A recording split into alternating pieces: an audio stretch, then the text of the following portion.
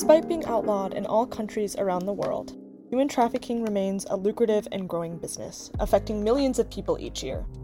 It is estimated that there are over 49 million victims of modern slavery worldwide, with many more vulnerable to being exploited. But what is human trafficking? How do you define and identify it? At what point does labor exploitation turn into forced servitude?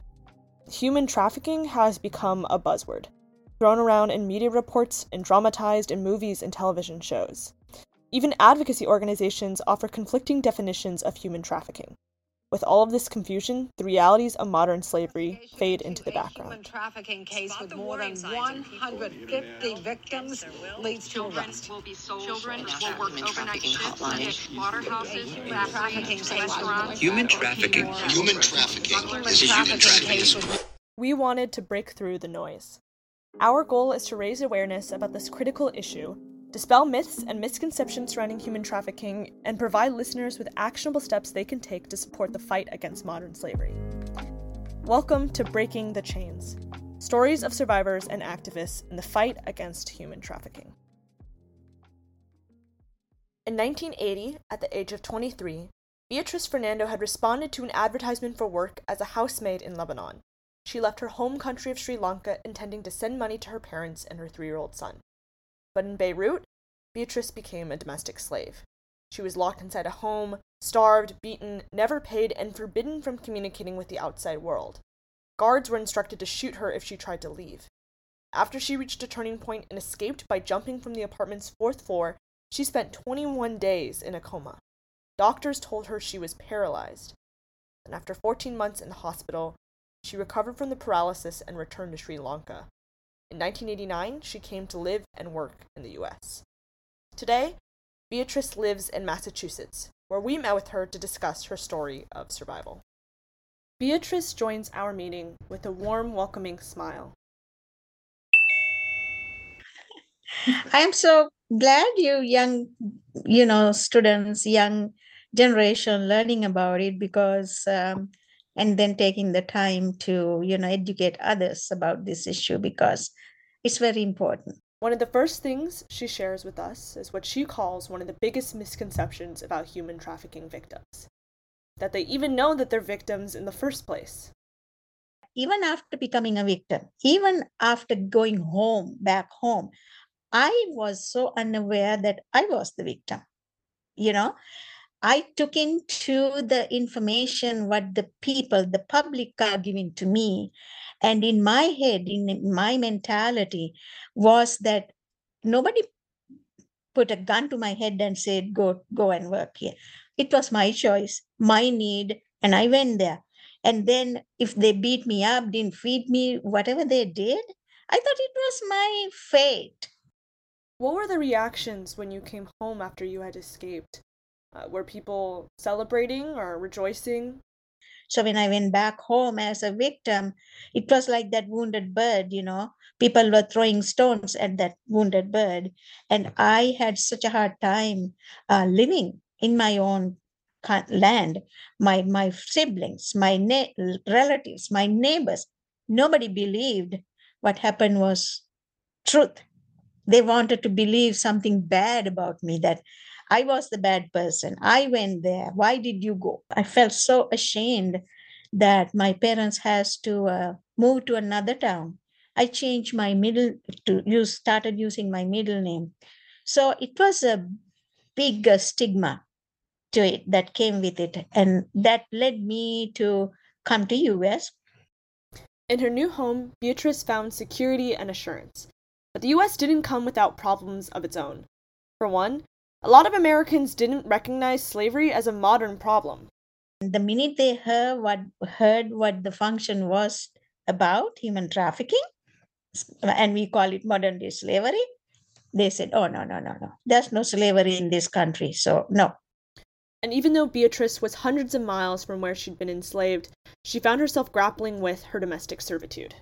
This place gave me the security, assurance, and the freedom to be who I want to be or whoever I wanted to be.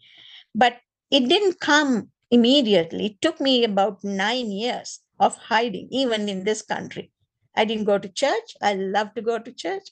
I love to sing. I didn't go anywhere. I just stayed in my house, just did some babysitting, and didn't make any friends because I was afraid to talk, make friends, thinking that by accident, if I end up talking about it, then I would be judged again.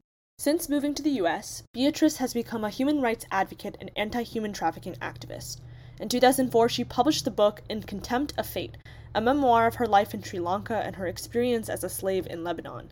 A year later, she's testified before Congress in support of the reauthorization of the Trafficking Victims Protection Act. She has also worked with the Boston-based American anti-slavery group and founded the Nivasa Foundation, an organization that provides aid to the families of victims of human trafficking in Sri Lanka. We wanted to know how her experiences as a survivor have shaped her advocacy. You've talked a lot about the stigma that you faced as a human trafficking survivor, and I'm curious about what approaches you think work best to ensure that other survivors, when you're helping them, don't feel judged or stigmatized. It's a very difficult solution. You can't do it like magic. You need to approach them without asking questions. First approach should be love, acceptance. First, you reach out to them and, don't even ask anything. Just say, how can I help you? Even just commenting on them, how nice and strong they are. And that's really important. And so once you reach out to them and if they open up, then you can talk. But it will take time. You need to give a helping hand, get them in. In Sri Lanka, you said there's a lot of people that like these services are not available because people have this perception of being judged, or in the United States where like there are a lot of NGOs, but they might not be that helpful, or like you might not seek these services. I guess I'm wondering what you think governments can do better in providing these services for survivors in Sri Lanka or the US or elsewhere. Sri Lanka, the government is not really helping the victims. They like to cover everything up. If something comes up, if a nonprofit organization there bring up anything, bring it to the light, and they will then file the case and work on it. But other than that, they try to hide it because they are mainly focusing on sending women to these other countries because that's the foreign aid that they get, make their own money. And they don't want to hear these stories. Even when I went home back then, my father was a very good figure in our country and he knew people. But my mother went to the one of the ministers and he shut the door on her. When she's crying, she said, "Oh, you always cry for this little thing. Who can believe what you are saying? I can cry too." Kind of like that, So they don't, it was my word against, them because there was nobody to support me. The government, to this date, I do not trust them, especially in Sri Lanka. They are so corrupted. But here, there are chances. America is the place that I see. You have the power, the rules, regulations to do anything to help.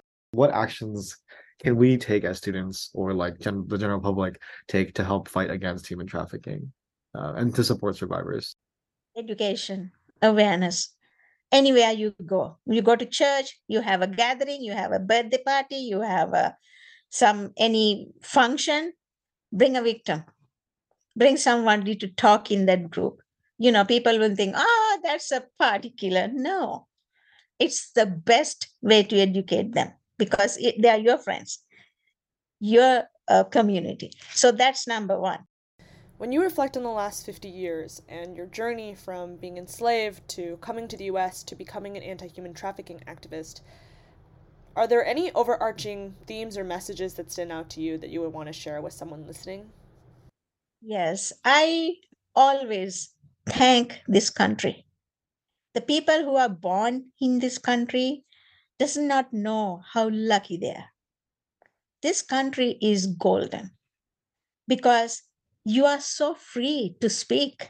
You are free to live, free to eat, free to dress. The neighbor is not looking at you and counting and see who's coming in, who's going on, and what is she wearing, what is she eating.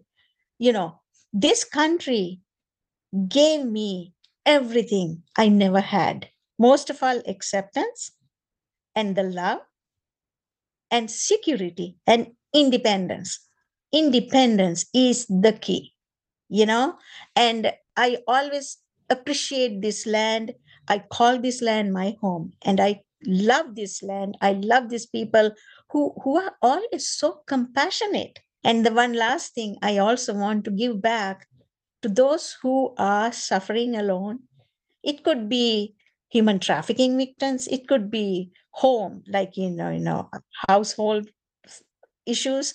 It could be mother-daughter, father-son issues. It could be anything. But always remember, do not blame anybody for your issues. You have a trouble. If you have an issue, it's your issue. You have the choice to change it. It would be hard, but you have the choice to change it. In order to change that, to make it right, you need to find the spirit within you to fight it and accept it and go for it, right? Reach for the stars. You can reach for the stars, but you have to believe in yourself without depending on someone else. Believe in yourself, your strength, and take the first step. Thank you for listening to the first episode of Breaking the Chains, stories of survivors and activists in the fight against human trafficking. We hope to see you in the next episode.